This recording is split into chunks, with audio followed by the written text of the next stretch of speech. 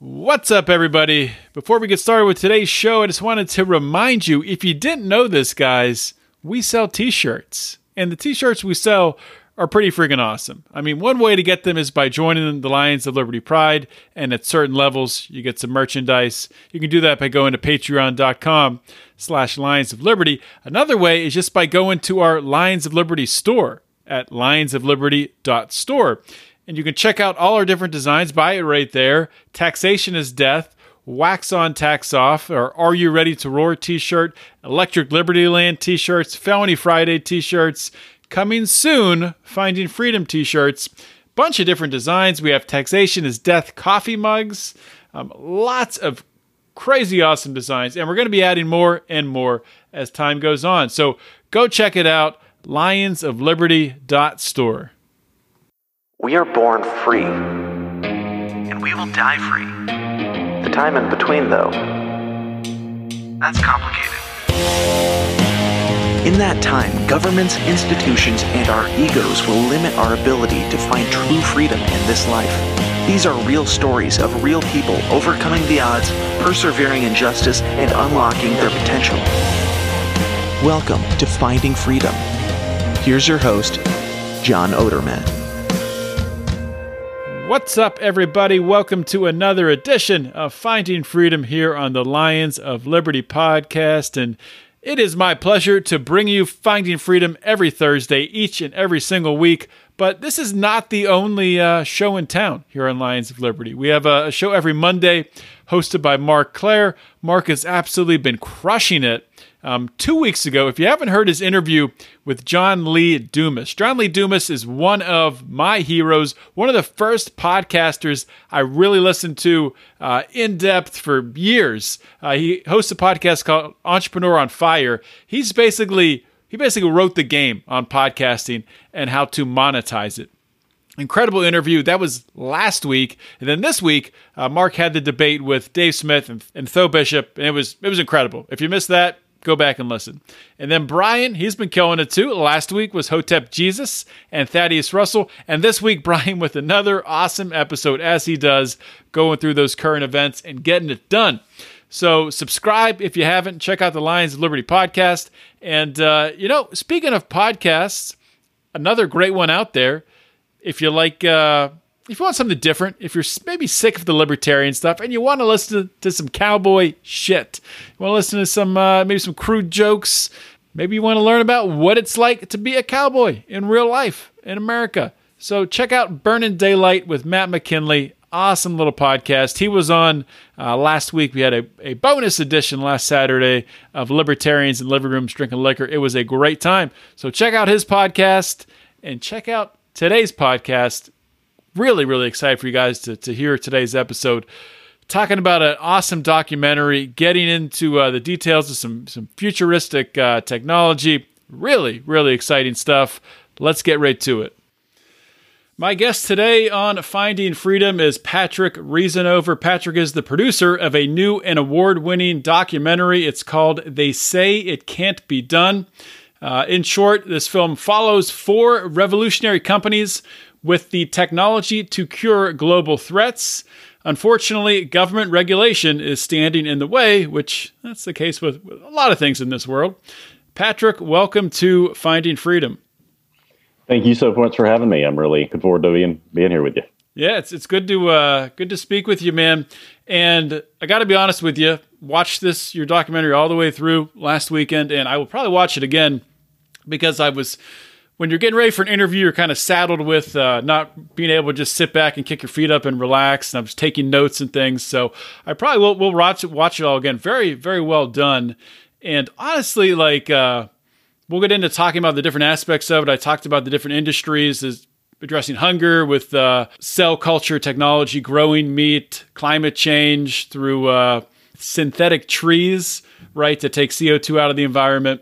And those two things especially were things that going into this, I would not be someone that you would say would support something like that, but it really, really opened my eyes. So kind of first question, what was the reason? What motivated you to really want to go down this path and investigate these different technologies? Well, we were really interested in general at the production company about the imagination and innovation and creativity.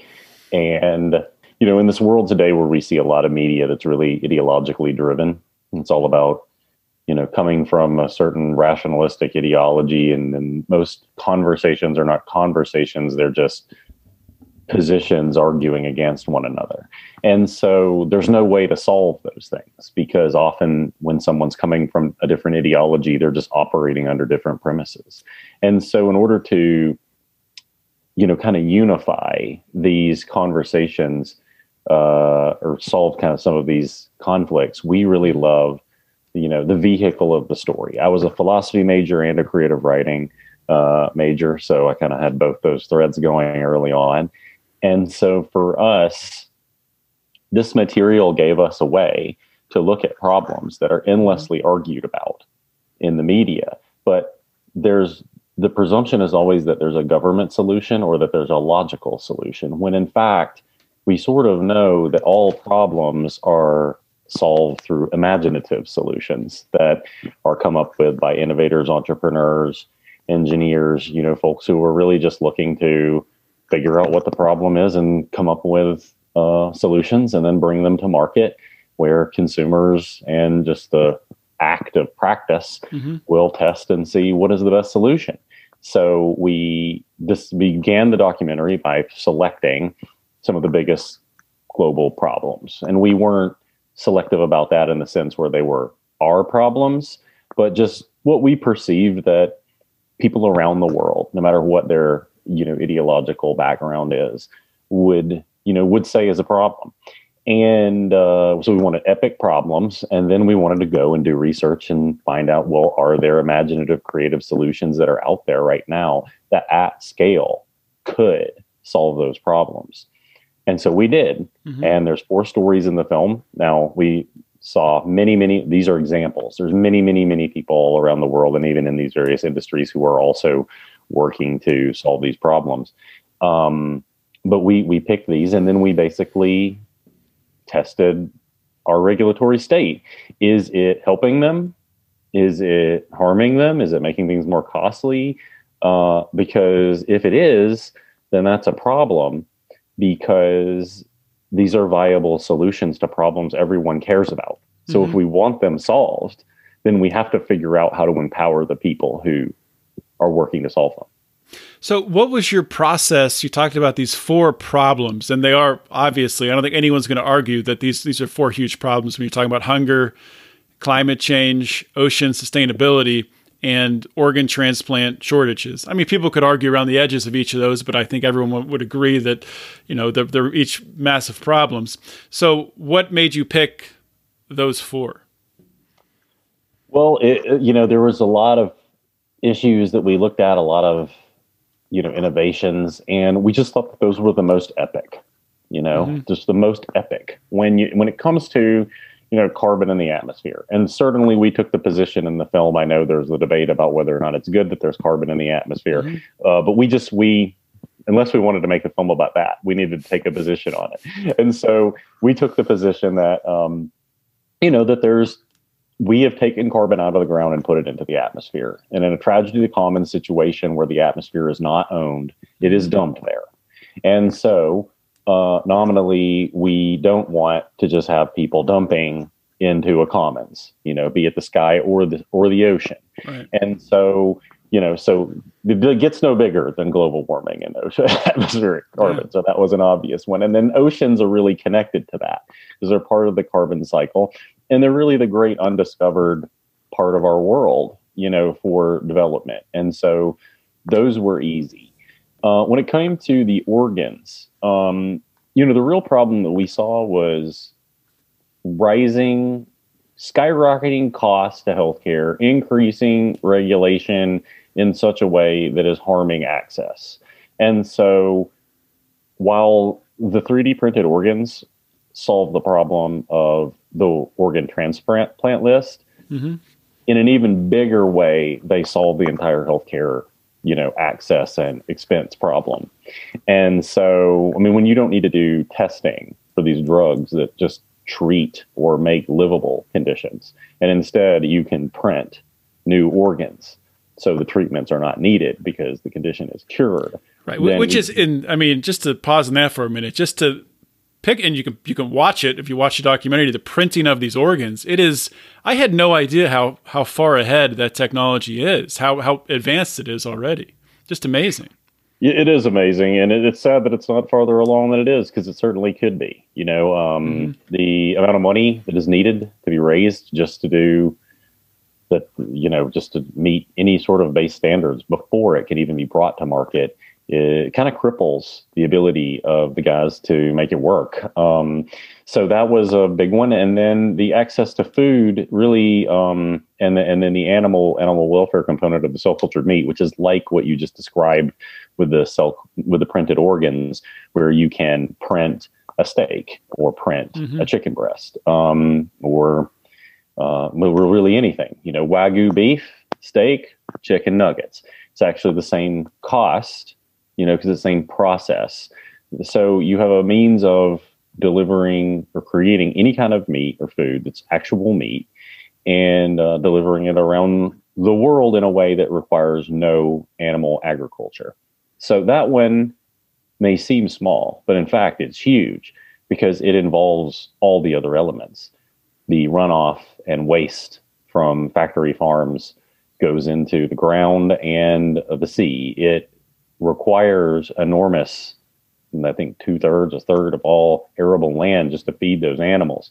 So to me, I really love the imaginative thing where you just imagine the planet with a third or 2/3 of that land back put to other use. The millions of people who work in animal agriculture no longer having to do that, and instead able to go and do other things with their time and their resources and their creativity. Just phenomenal. And so that's how we landed on those. Yeah. And okay. Just so I guess to dive deeper here, and we'll start, since we were just talking about the hunger problem here and solving that problem, or one way to kind of solve that problem through printing the meat, through growing the meat. And I thought it was really interesting. I hadn't heard described this way, where you're feeding the cells instead of feeding an animal. Animals eat plants and then they get big and fat, and then you slaughter them and you take the meat and you make steaks out of it. Instead of doing that, you're just directly feeding the cells, the plants essentially, right? Which is a pretty cool way to look at it. Yeah. I mean, I think, the imagination often finds the answer in the simplest space. Sometimes we're just being too complicated. We don't actually need to feed the whole cow. We can get only the parts of the cow that we actually eat, such as, the muscle and fiber and fats, and take those cells. And then the company that's featured in our film actually sent this Indiana Jones kind of guy around all over the world looking at and collecting various kinds of plant proteins, and studying them from a scientific standpoint, what their properties are. And so they were able to create an all vegetable, like amniotic fluid for the cells to grow in. Because previously they and the organ generators are using bovine fetal fluid or amniotic fluid to grow the organs or the cells. But they incredibly found this way to get around that. And you're just feeding the cells. You don't need to give them all the antibiotics or chemicals or other things that they need. You can just give the cells exactly what they need. And you can even then later see how the product comes out and then change it. So you're really creating the ideal chicken. Yeah. And the big, one of the big regulatory hurdles there, right, is, and they reference the same thing happening with milk, which I thought was kind of interesting. Because I don't think there's a problem with, they talked about that milk has already lost that battle because there's almond milk and coconut milk. And no one's going to confuse cow's milk with almond milk. But anyway, that's a whole different discussion. But when it comes down to labeling, so there was the part of it where, they're bringing on the lobbyist or the people for the beef lobby talking about, well, we're not going to allow this stuff to be sold next to, actual meat. From my perspective, as a consumer, I think competition is great. You would think that just the companies themselves, the producers of each product, would want, you don't want people committing fraud saying something is something that it's not. But if you're honest and forthright with the labeling, I know, the regulatory state is, not just going to agree to that, but just from a consumer perspective, I think most consumers would be okay with that. Really depends on how much we want to make our entire society bound around permission versus bound around choice. Right. And I think in some instances, you're absolutely right. Why are we treating people like they're children? They can't do research and buy a product and understand where it comes out. I don't think Just Food is going to try to tell people that it was made from slaughtered animals. Right. I think they're going to say it wasn't. Yeah, that's kind of their marketing pitch, right? Right. So you're gonna know and be able to decide for yourself what you want to do. And so that's why I think that whenever you sort of break these things down, which we did in the film, you can see that often there's someone who has a current interest that they want to protect, and they will be using the regulatory state as a weapon against new entrants to protect their position. And so for us, we really saw the film thematically as exploring the connection between innovation and regulation, but really the connections between optimism and pessimism. The pessimist view is everything that right now is the best that it could be. It's only going to get worse. We can't allow there to be any change. We need to protect what we have, whereas the optimist is, it's always going to get better because we have people thinking and working on these things and coming up with solutions. And so we need to give them freedom to do that. And we need to be free to support it or not, and you really find these mentalities within everyone. We have both voices in our head, the devil and the angel talking to us. Sometimes perhaps the pessimist is of value. Sometimes the optimist is of value. We made the documentary because we think that the pessimism is getting way too much airtime. I agree. And kind of going along that same track, I like that, optimist versus pessimist. And I think when you look at climate change, really the pessimist has been getting all of the airplay, and looking at it from the perspective of, which I think is good to a certain extent, is, let's reduce our emissions, and that's the only way to solve this. We have to put constraints in place and on from there. Kind of the only way to look at the problem. That's why I thought it was so refreshing in your documentary, where you're looking at it from the perspective of, if you give humans enough time, we are innovative enough that we're going to figure out a way to solve a problem. And, these forecasts, they do these long-term economic models looking at, 40, 60 years from now, this will be the impacts of climate change on the economy, on infrastructure, on everything. But that's not factoring any of the innovation, especially something that, you showed here in the documentary, which is these synthetic trees, which can take out 1,000 times, I think 1,000 times as much as a normal tree, just scrubbing the atmosphere of CO2, which I think ultimately that's going to be what saves us from any sort of impacts from climate change. Yeah, well, it's hard to calculate nonlinear change. It's hard to, I think, look out at, like capitalism or a free market and know what it's going to do. That's sort of the rub, right? We can see that if we give people freedom to create, we know they're going to create, but we don't know what. There's no way to reductively calculate that. Whereas these views that are looking at, alarming statistics 50 or 100 years out, they're the thing that we always have to keep in mind when we look at those is they are not factoring the people that will be born, go to college, and open companies and come up with ideas over that 50 to 100 year period. And when you throw that in there, I'm not saying it's not something to be concerned about or worried about. Maybe those people need to be focused on that. But when you add that component in, these problems are all imminently solvable. I just think it's thinking about it from another standpoint and looking at human technological growth and where we've come from the past 200 years. And you start imagining 50 years out. Well, look at the past 20 years. You look at technology. I mean, it's... right, exactly. I mean, it's a perilous thing to do, which one of the speakers in our film, Patrick Allett, a professor of history, we ask him this question, well, can you know what the future is from studying the past?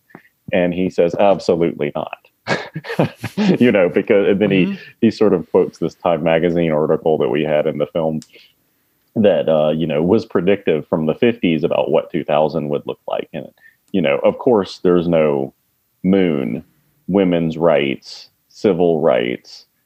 Things are nuclear powered. They're just doing a vision of the future, almost like steampunk from their own position. Mm-hmm. And so that's why it's so important to look at what these innovators are doing and to let them experiment, because who knows what the human imagination is going to come up with when it focuses its energies. So just to pause for a minute, you were talking about some of the individuals who were interviewed there. We've talked about some of the companies. I want to come back to these other two problems that were addressed during the film.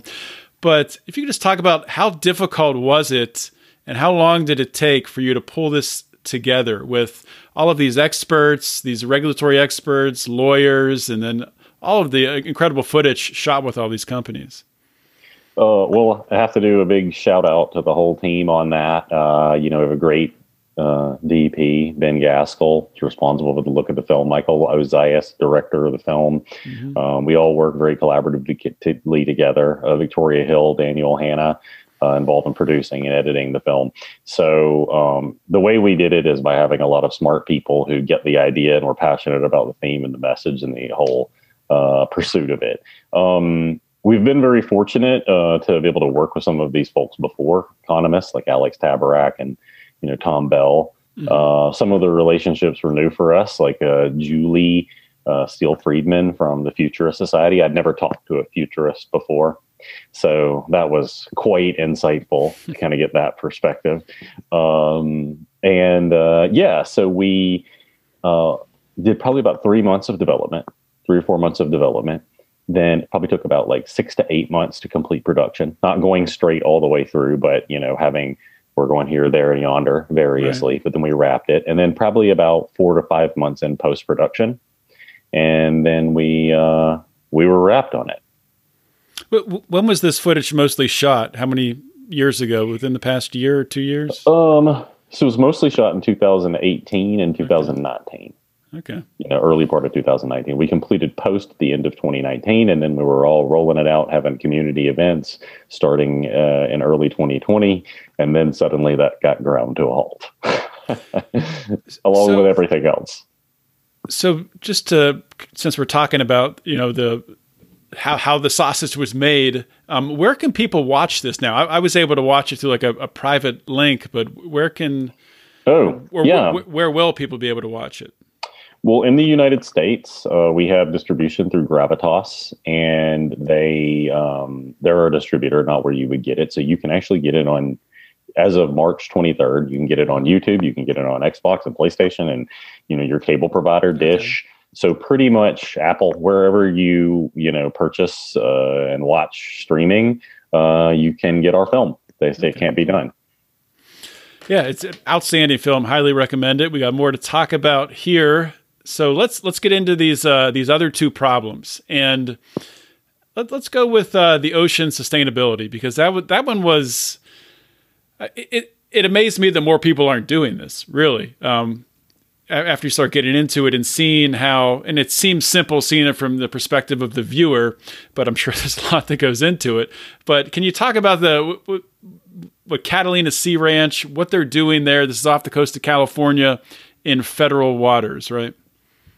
Yeah. So Catalina Sea Ranch and Primary Ocean Providers are actually two companies that we featured in the film that are working together in the first open sea farm, or technically ranch, because I think giant kelp and mussels are animals. But anyway, they're off the shore of California. I was out there. You can't see anything, no land. It's free floating. And what they do is they have buoys and they have ropes, and then big, thick Navy ropes. And so they attach the mussels to them, and the mussels just grow. And then similarly, the kelp is also treated in the same way in the same vicinity. And the magic of this is when you look at our planet and you see the oceans that are vast, there is life there, but it's kind of like life in a desert. Our oceans are like great Saharas in a sense. And the prospect of people creating farms on the open sea in all that vastness, the idea maybe calls up, I don't know, the tilling of the land and the cutting down of the trees. But this thing about the ocean is they actually would be bringing life. So if you imagine the whales and the sharks and the plankton and, all the other sea creatures, this is food for them, and so it promotes, it's kind of just a wonderful, simple solution. Let's just farm the sea. It adds nutrients. It doesn't require any fertilizer or even food. And we can benefit from harvesting the kelp and all the products to feed people. But at the same time, we kind of epically increase ocean sea life and then clean the water because they're all filter feeders. Yeah, it's the input. There's really no input other than the initial setup, right? I know that the regulations around it, though, were a little bit tricky, right? With they had to be out in federal waters. You couldn't be in California waters, right? So that's a sticking point. I mean, the tricky thing about the regulations that we found in almost all the stories is you don't ever find some evil regulator man who is Mr. Bad Guy just trying to make life miserable for the entrepreneur, like it's his job. It's systematic, So the questions are, hey, I want to start an ocean sea farm. Where can I do it? Okay, who do I even ask to give me permission to do it? Right. And then those people don't know the answer. They're just like, oh, so wildlife, California state based. Well, we don't know. I mean, federal. Well, which federal agency? They wound up, I think, using the Army Corps of Engineers to get the permit. And, and I don't think anything like that had been done before. And so you have a lot of startup costs and confusion just figuring out what you're doing at all. Plus, you're in an undiscovered country, like you're doing something on the open sea. There's a lot of things that are going to happen that you don't expect. Yeah. And then the products, like the mussels. Regulations were for testing the mussels were centered around naturally found mussels, which are, either ocean bed or they're far apart. These mussels are all grown within about 20 to 40 feet of each other. They're just on like big columns, right? That go down, isn't it? Yeah. Big columns is what you'll see, some of our underwater footage. And so the fact of the matter is if one of those mussels tests bad, all of the mussels are going to test bad because they're all right in proximity to one another. And yet the regulators sort of just told the Catalina Sea Ranch that, well, you just have to follow the same regulations that we have, even though they don't apply to you. And so they're down there doing testing, which is very expensive. And they weren't even able to test because there were no certified testing facilities on the West Coast. They built their own testing facility, which they said there's a backup. Then it was like, oh, there's a long waiting list for us to certify testing places. So they weren't even able to certify them in their own lab that they built at their own expense. And so they were flying these mussels from California to, I think, like Prince Edward's Island or like, wow. Maybe it was in Maine, but they're way out there to be tested. And you just got to think to yourself, like, what a crazy idea. What a crazy system. Why would you do this? It makes no sense. Is this really protecting consumers, or are we just obeying almost random rules that just don't apply? Yeah. I mean, and it's a good point you brought up. It's not like there's like evil people, at least in this instance, there's not evil people in the government which are standing in the way saying, we don't want you doing this. It's just the way that the bureaucracy is built. And it doesn't have the flexibility to allow for this innovation in this particular area. So, I mean, this company, Catalina Sea Ranchers, and who's the other one? The other company here? Primary Ocean Providers. Primary Ocean Providers. These two are trailblazing away. Hopefully that they'll in doing their entrepreneurship and disrupting the industry, much like I forget in which problem is talked about with Uber. When Uber broke into the market, people thought it was crazy to get in a stranger's car and have them drive you somewhere. But this is like the same thing, right? So it's just a new. It would be great if there weren't more regulations built around it. But if there are maybe some helpful regulations that can be built to make life easier, obviously, so they're not flying their muscles coast to coast just to get them tested, that would be nice. But I have confidence that those things will get resolved over time. I think that the main sort of takeaway we discovered is our regulatory system is built for industrial capitalism. It needs, ideally, factories where people go, making products that are the same, mass-produced for everyone, for it to actually work.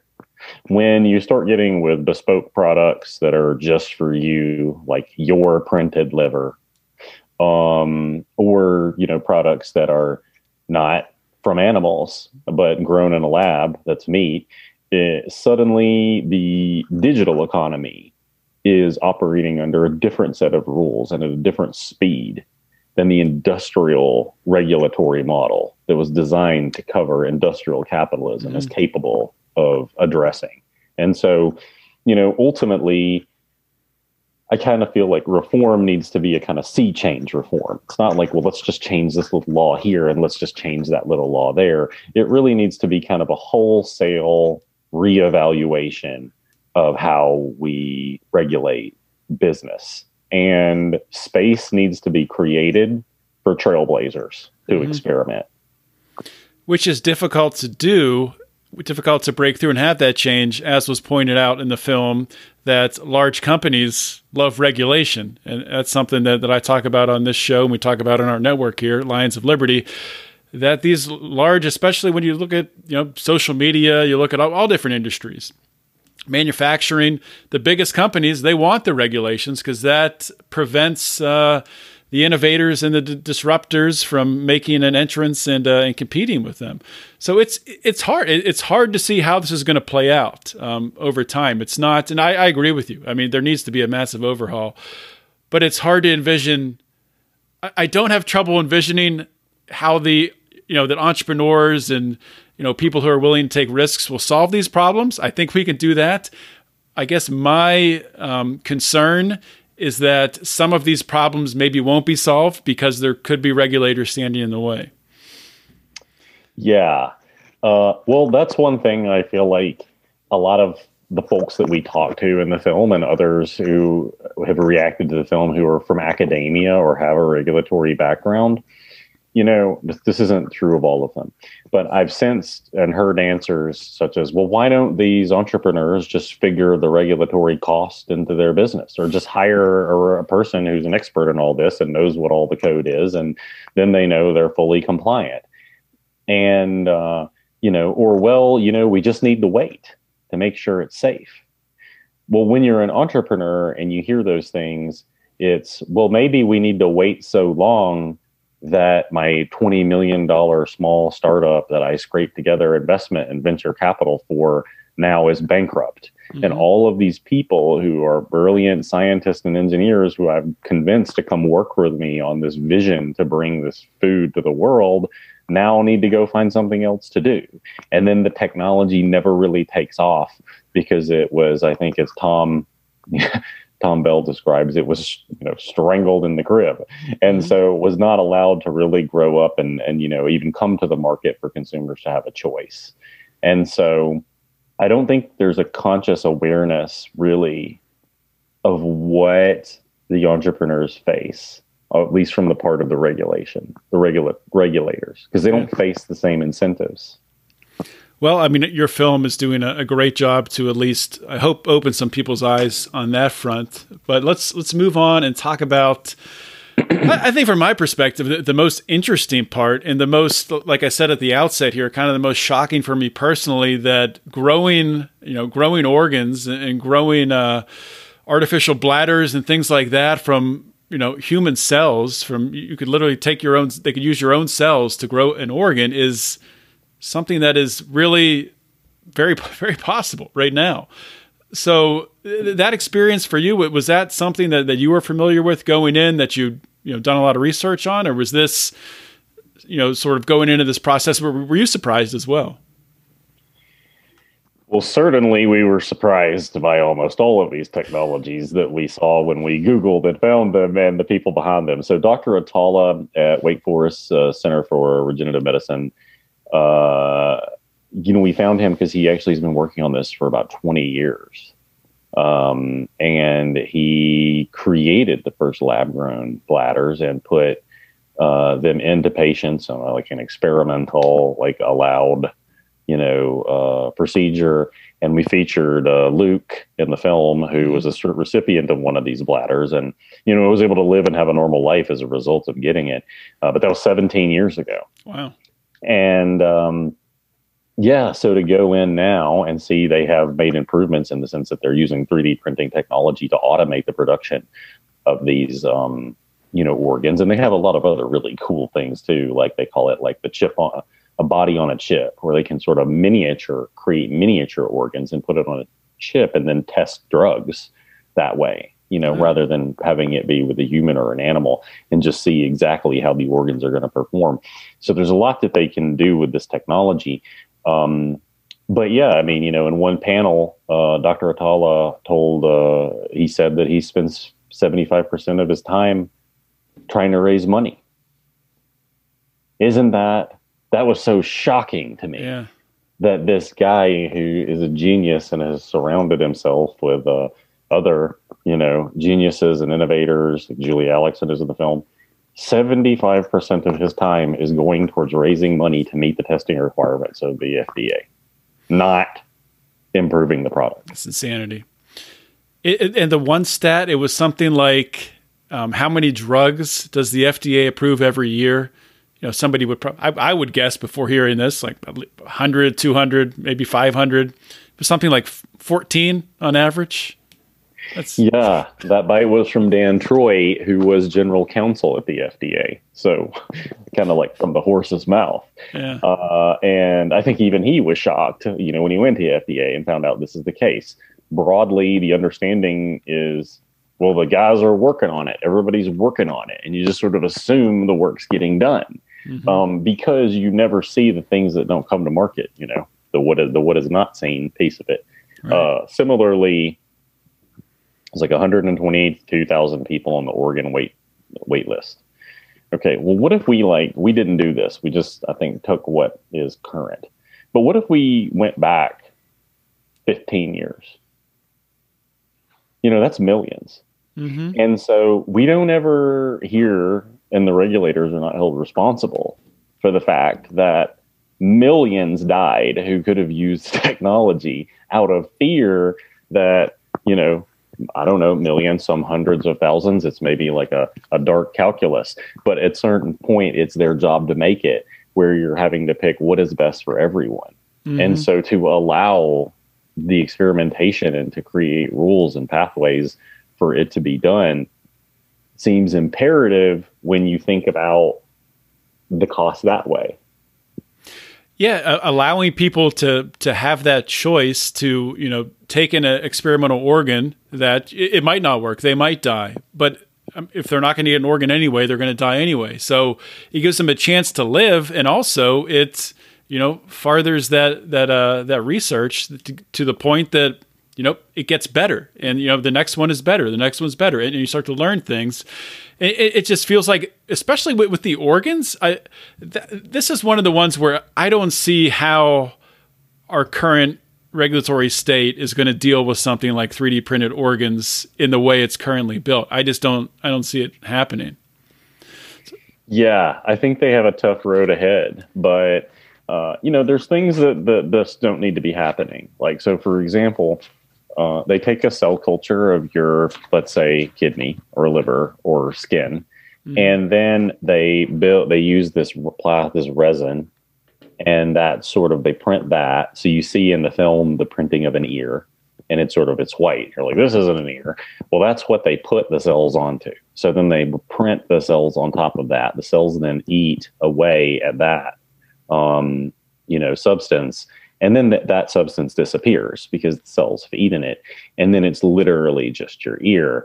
And, and then they can put it on. But because there is biologics and also non-biologics, the scaffolding, right. They then have to test, they have to meet the medical device regulations that were not written at all for this, because it's not actually a medical device. They have to do the biologics. Of course, the biologics were not designed for this. So they're kind of getting double penalized. Right. And, it's just really frustrating when you look at that and you're just, from the standpoint of, you guys are just moving the goalpost, just way, way out for no reason, way impossible, making it longer before we can all benefit from the technology. Right. So kind of zooming back out here to the high level view, looking at all of these different industries and just innovative space as a whole that you uncovered, or that wasn't covered in the making of this film. What is one thing that really surprised you that you went into this and sort of knocked you back on your feet? I kind of probably walked into this expecting that the regulators would have been more of bad guys. I would have thought probably they're more, we're going to tell you what to do and control you. But then what we learned is that's actually not really the MO. Everybody kind of wants to do good. Now, maybe if you have a bad set of ideas and a bad modus operandi, you're going to be doing bad, even though you think you're doing good. But we were kind of surprised that the story was as complex as it was, and you really have these systems. Of course, if the people are the problem, then you can change the people. But when the system is the problem, and then the people within it who maybe would change it if they had the power, but unfortunately must act within it, that sort of causes some despair. you know? Well, it's kind of, it's a problem with really our culture today, in that, we're just like we're an instant gratification culture. And when it comes to politics, we look to, well, let's solve our problems. We just need to elect a new president. And you look at like the charts that they have for, the red line and the blue line for who thinks the president's doing good, who thinks the president's doing poorly. And then on inauguration day, whichever president gets in power, they just flip that day automatically. It's like, well, nothing changed though. Nothing really changed. So I don't know. It's a complicated cultural issue that I don't know how we create you create a better system by throwing the whole thing out and starting over. But I don't know how we get to that point that convince enough people we need to really start from scratch here. Well, I am really happy to have the opportunity to come on your show, and we were pleased to make the film. I think that from my standpoint, I really look at it as a cultural problem. Mm-hmm. We have a news media that focuses on what we have now and how it's going to go away and all the problems that are out there. And even though there's millions of people around the world, and it wasn't really that hard for us to find the guys who are in our film, FYI, there's lots of people working on making the world better and innovating. Right. And they have a lot of grand, big ideas. We just never hear about them. And, and then they're often, ascribed to have nefarious intent. Well, you just want to make money and rape the earth. When we talk, I had the opportunity, with our team to spend time with these, the innovators that you see in the film, and they are what you see. They're people who they have a grand vision, of something great that would help people and be cool and amazing and awesome. And that's what they want to do. And that's what they're motivated by. It's not riches or Scrooge McDuck, they're motivated by achieving the grand vision. And, the fact of the matter is, these presidents or politicians, they don't really do any achieving of grand visions. That they can't. Right. That's not what the role is. The grand visions are like Elon and Bezos and and then Josh Tetrick and Klaus Lochner and the people in the film who have spent time to develop a goal and then went to work on it and generated technology and solutions. And they may just be solving one small thing, but the consequences of that solution are incredible, because the innovations stack.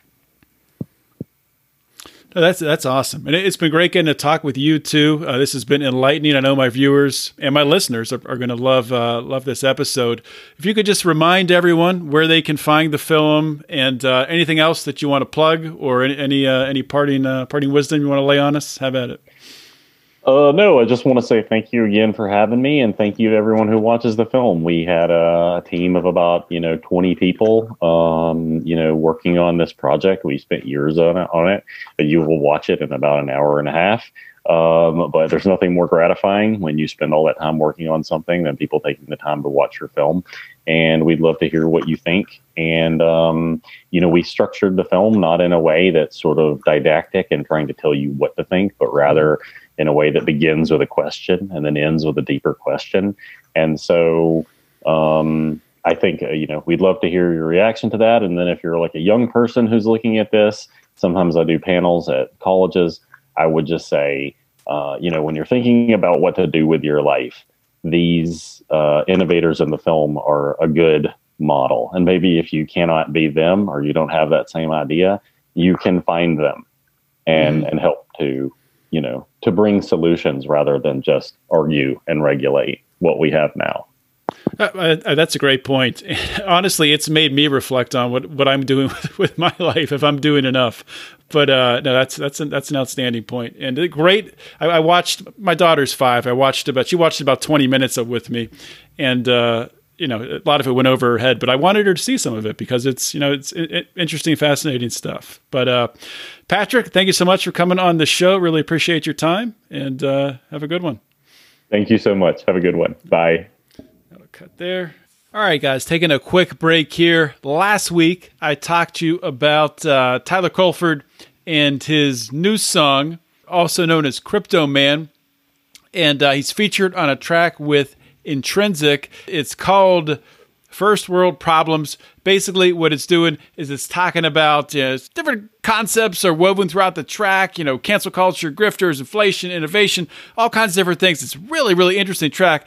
The video dropped this past week. It is amazing too. Actually, the Taxation is Death mug that we sell in the Lions of Liberty store, lionsofliberty.store. You can pick yours up today. Makes the debut in the video. Going to link to the video on the show notes page. But please, on top of that, of course, like the video, share the video.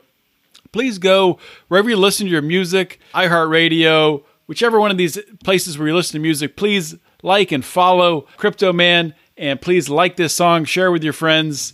And it's just an awesome song, guys. So I got a clip for you. Check it out. Cost of education when internet is free. Blind window makers who simply cannot see. Rumble, everything cancel by the hundred. Rumble, everything cancel. Shake your ass out in the landfill. Livable wage, not born in a major. Standards change like when we need higher. Minimum wage, inflation. Hope you all enjoyed that interview on Finding Freedom. Another awesome guest. And hopefully you guys also have subscribed to the Lions of Liberty podcast, and you're getting all 3 of our unique shows in your little listening device delivered to your ears. If you haven't, please do that. Just go to your app, you know how to do it, and subscribe. You can also leave us a 5-star review and a nice comment. We would prefer if you did it on Apple Podcasts, but anywhere you can on the internet, please leave us a positive comment. Also, the 3 shows that we have, Monday's show with Mark Clare, our flagship program, our longest running program, and on Wednesday, Electric Liberty Land with Brian McWilliams. Those guys have been killing it, and I am so excited about the direction of Lions of Liberty. We're seeing some awesome numbers right now, and we're going to continue to grow, so it's great stuff. If you want to support us, we would love that too. Please go to patreon.com/Lions of Liberty. You can support us for as little as a couple bucks, or if you get in at a higher level, you get merchandise and access to us, and all the way up to you can advertise on the show or get to even produce a show. So check it all out, patreon.com/Lions of Liberty. And If you haven't checked it out yet, please consider checking out the Lions of Liberty store, where we have some awesome t-shirts. We have a Taxation is Death t-shirt with an awesome design. We have a Wax On, Tax Off t-shirt. And we're always coming up with new ideas and adding new t-shirt designs to the store. Check that out at lionsofliberty.store. And if you're in the Pride, you get a discount on anything you buy in the store. So you do both of those things and you win. That's all I got, everyone. Thank you so much for listening to today's episode. This is John Odermatt signing off. Always remember to keep your head up and the fires of liberty burning.